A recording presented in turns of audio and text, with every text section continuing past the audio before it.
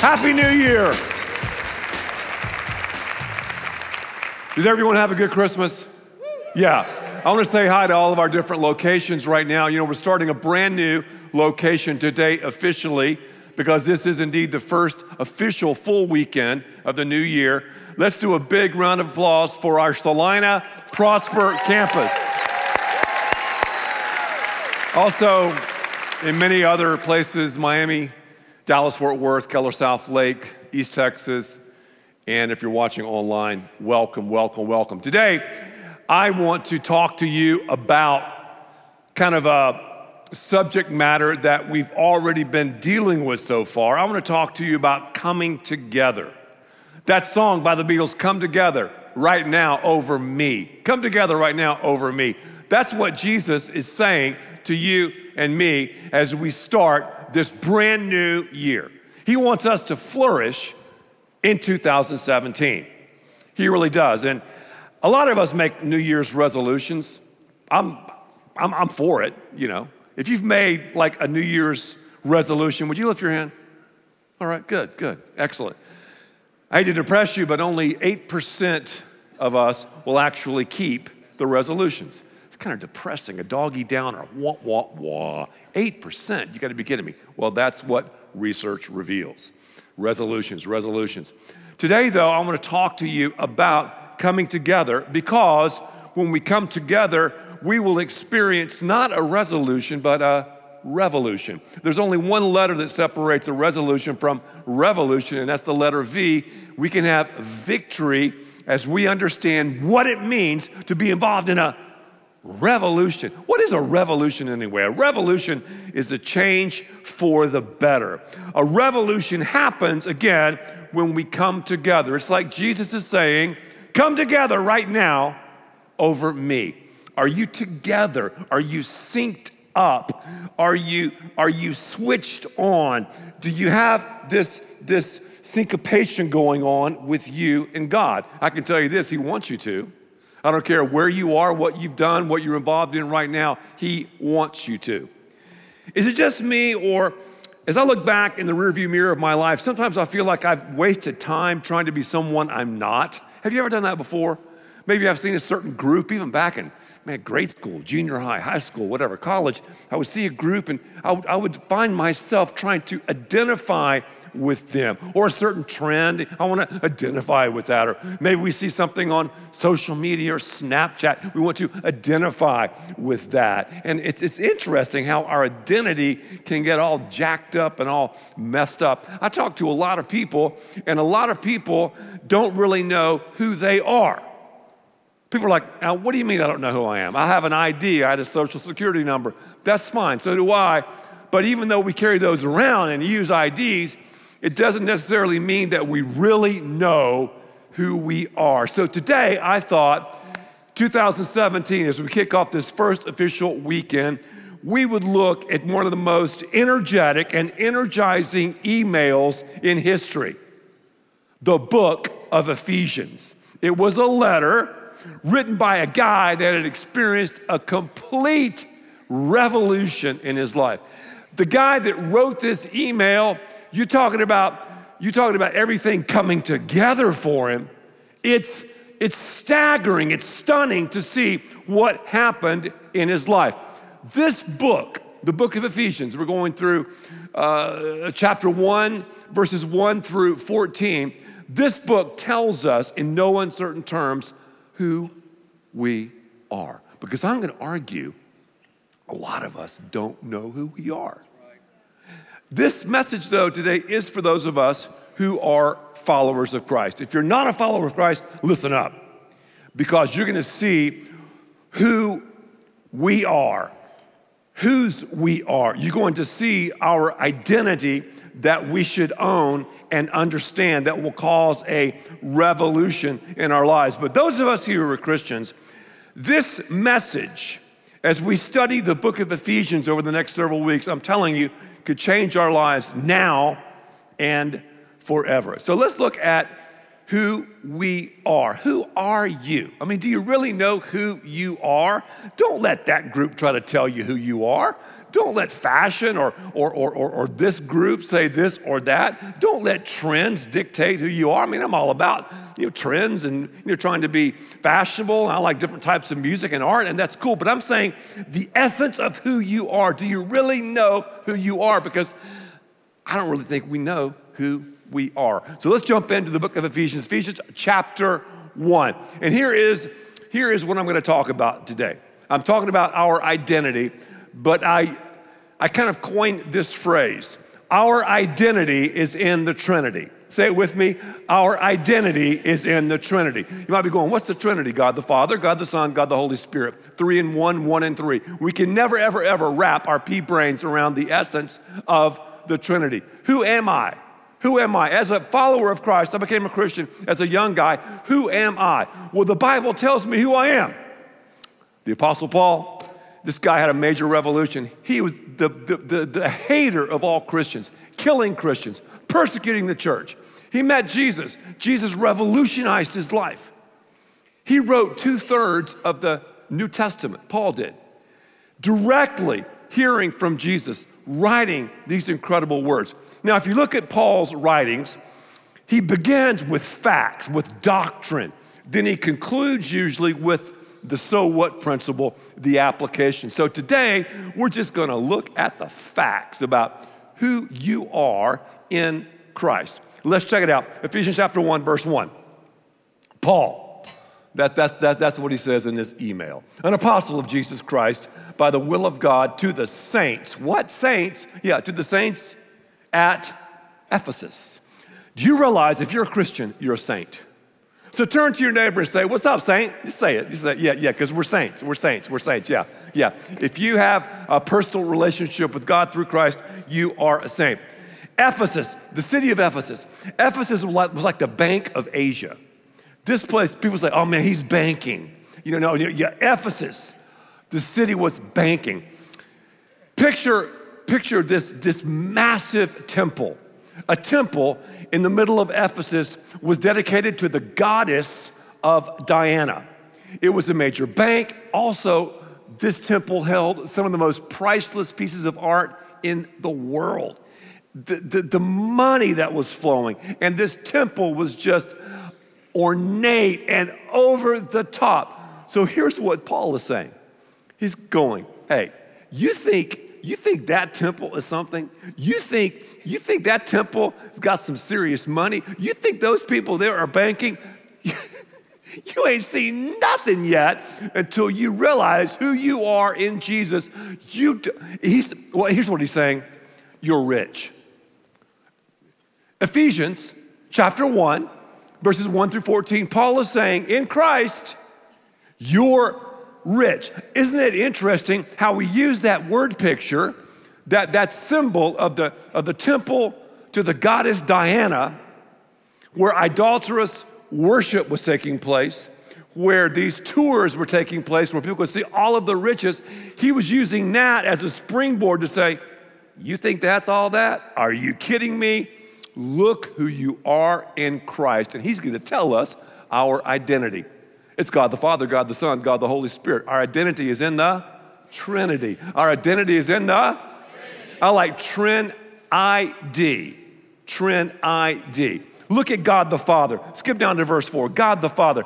God the Father, the first person of the Godhead. God the Father. He has chosen us, the Bible says. Ephesians chapter 1, verse 4. For he, God the Father, chose us in him before the creation of the world. Squillions and squillions of years ago, our great God chose you and he chose me.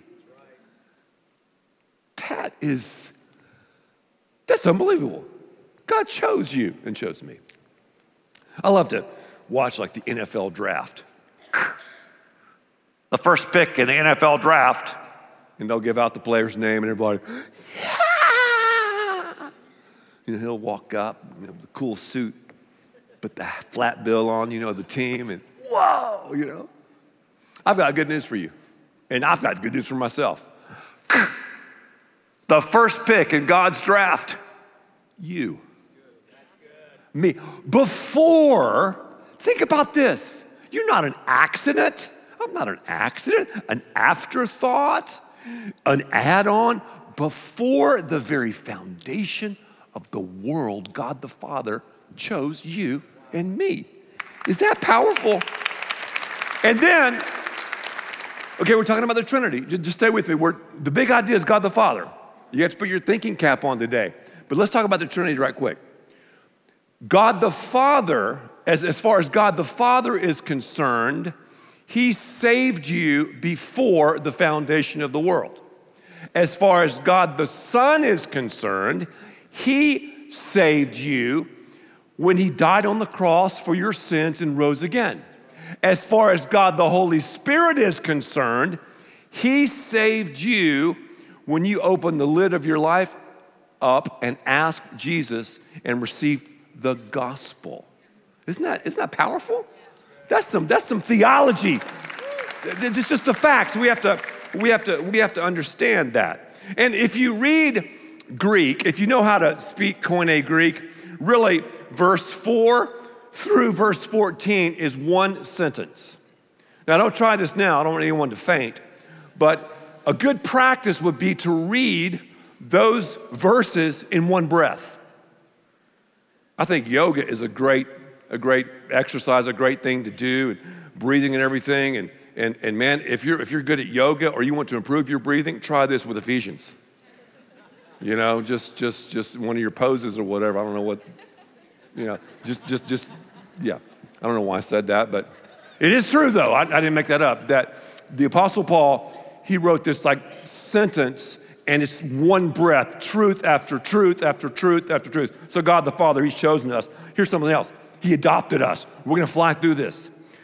Verse 5, he predestined us for adoption to sonship through Jesus Christ in accordance with the pleasure and will. I know what you're thinking.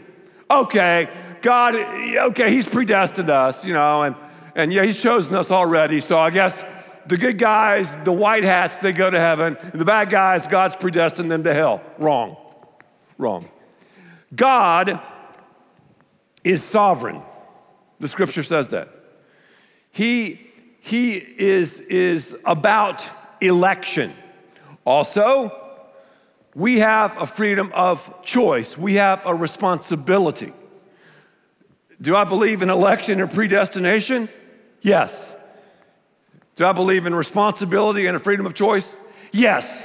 Do I understand it? No. Does God understand it? Yes. Those are two rivers that only collide in the mind of God. All I know is this.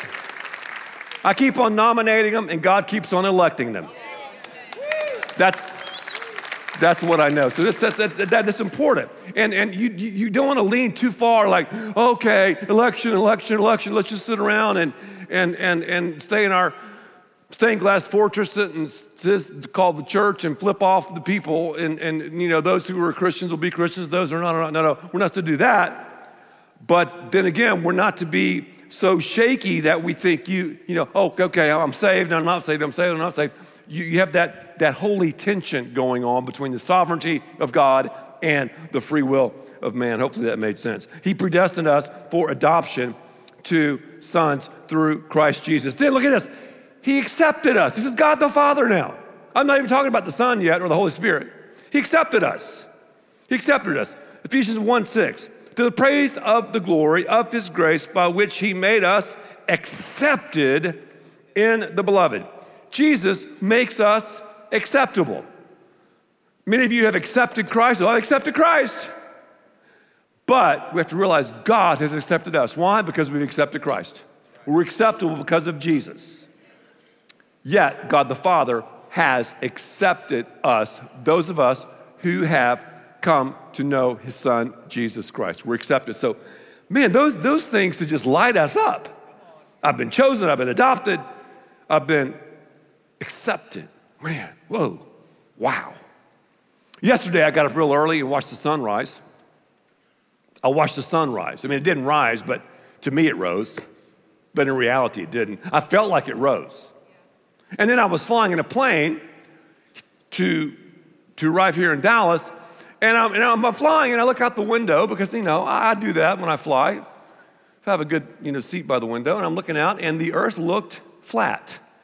It just did. The horizon, it didn't look round or like a sphere. It looked flat, and I really felt like the earth was flat. I felt like the sun rose, and I felt like the earth was flat. But I felt that way, but those aren't facts. Factually, I know the sun doesn't rise. I know that literally. And factually, I know the earth is not flat. And we look at these things, we're like, wow, I don't always feel these things. I don't always feel chosen and adopted, and I don't always feel accepted. I don't always feel that way. Well, it's facts. Paul's saying, here are the facts. And let me talk about adoption right quick. I flew through that adoption. Ephesians 1:5, I mentioned this a second ago. Adoption is huge. We're adopted into the family of God when we become believers. We're adopted. We're adopted. But notice this. We, first of all, are regenerated, then we're adopted. Why is that important? Because if we were just adopted, we would be like little playpen whining, Gerber dining babies. We couldn't tap into God's inheritance. We'd have to wait.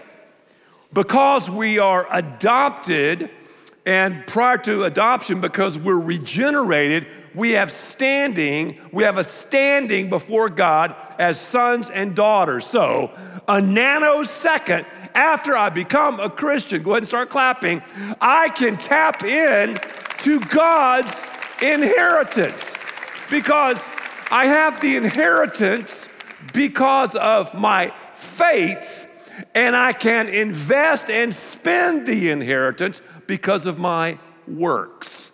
Did you understand me? I'm rich.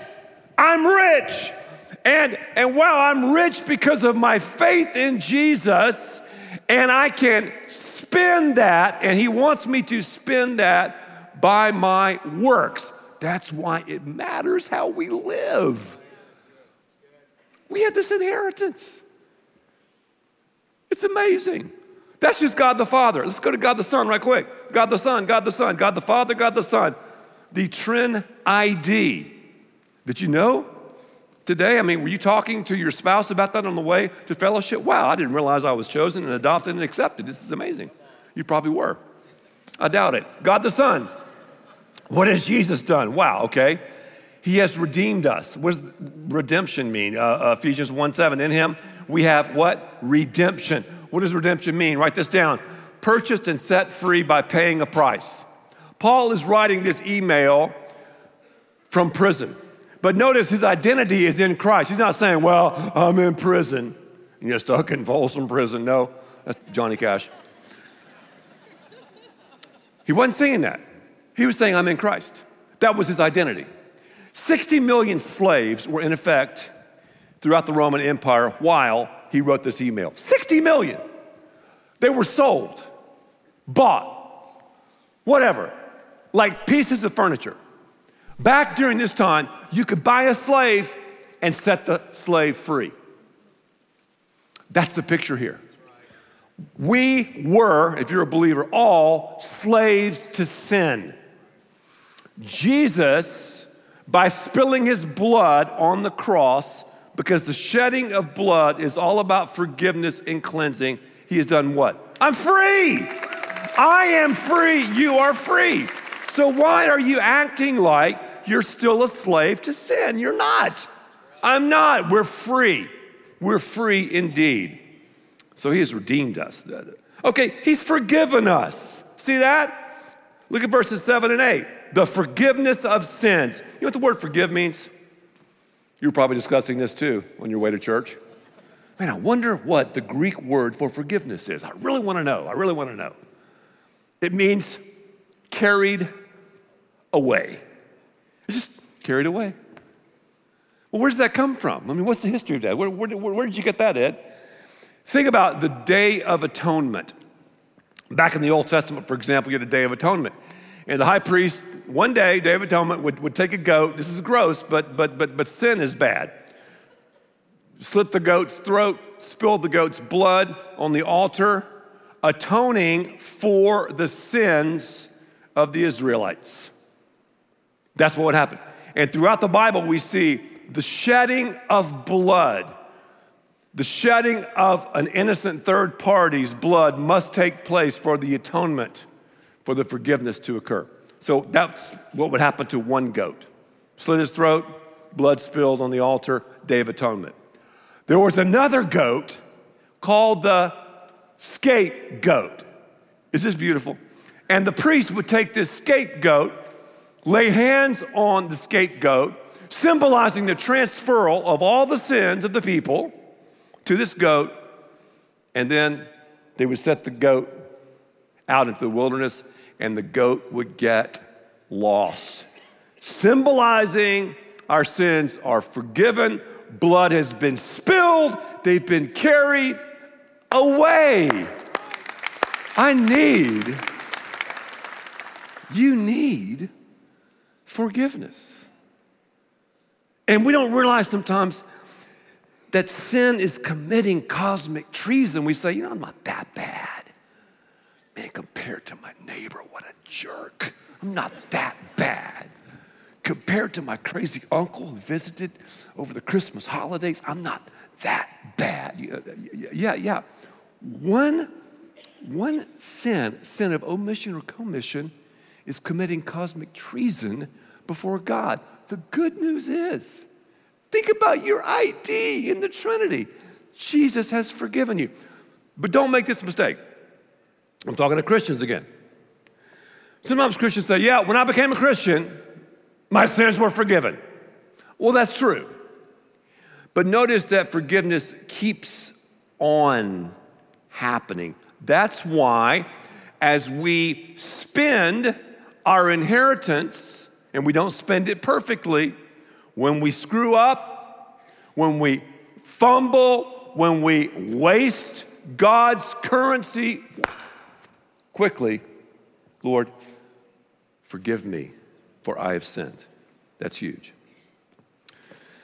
He's also, not only has he forgiven me and you, he has revealed God's will to us. I know this is like drinking out of a fire hydrant. I know it is. It was for me as I studied it, but we have to understand this. This is God's plan. Look at Ephesians 8, let me look at verse 8 and 9. With all wisdom and understanding, he made known, he is making known to you and me, what? The mystery of his will. If you're outside the family of God, you're never, ever gonna really know why you are here. Let me say that again. I'm not saying you can't have a decent life or a good life. I'm not saying you can't be a good guy or a good girl. I'm not saying that, nor is the Bible saying that. If you want to really know why you're here, and if you really want to know where you're going and what the future is about and what heaven is about and what your abilities and gifts are about, it starts with Jesus. Now, God has a plan for your life. He has a plan for man. And one of the plans is for us to simply know who we are. So it's not like Paul is saying, pray for something out here or pray for something out there. He's saying, no. Just stop and examine the facts. Just look at your ID. Wow.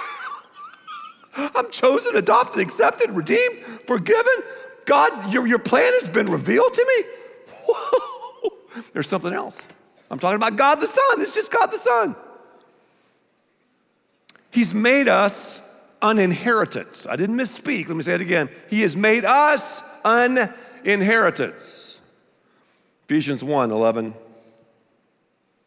Also, we've obtained an inheritance, having been predestined according to his purpose, who works all things after the counsel of his will. Okay, listen very carefully. We have an inheritance in Christ. We're rich. We understand that. Have you ever met someone who's a trust funder? Do you know what a trust funder is?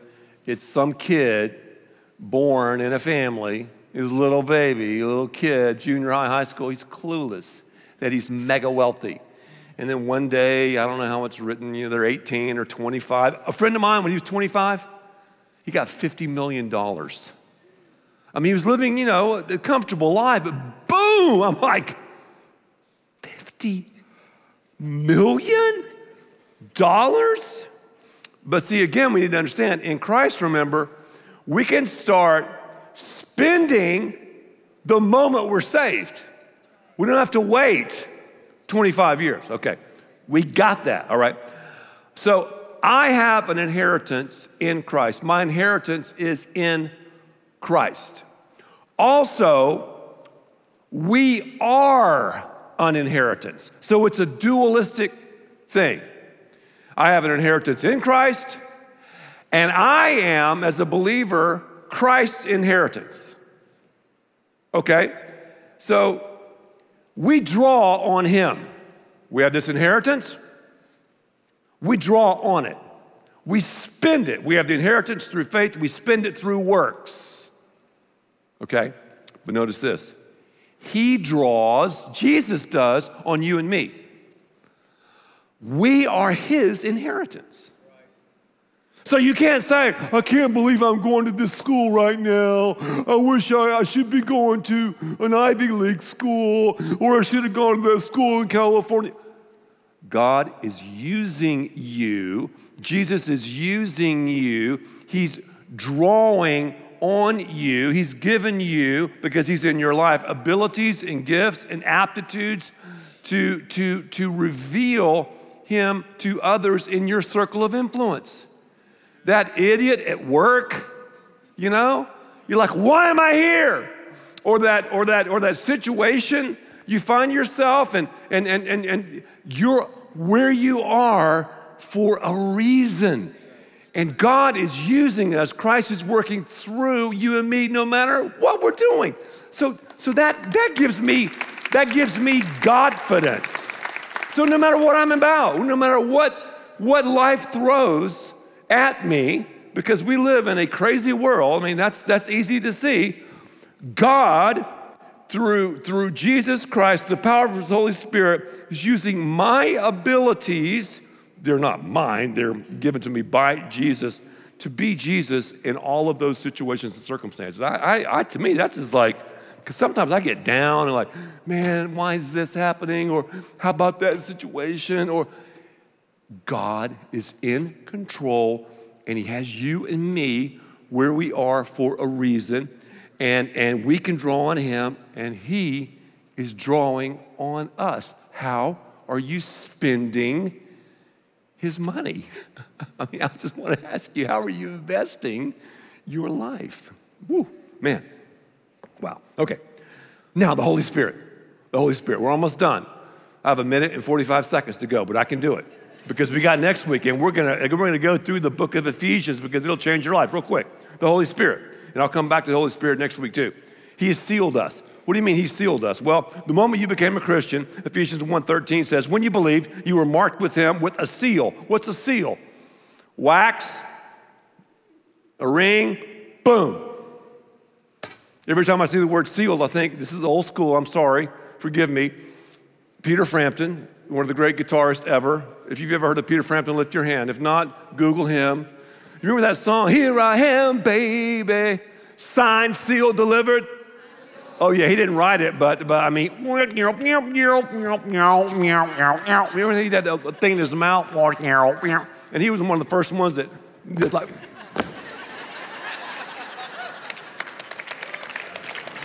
I like all kinds of music. My man, Peter Frampton.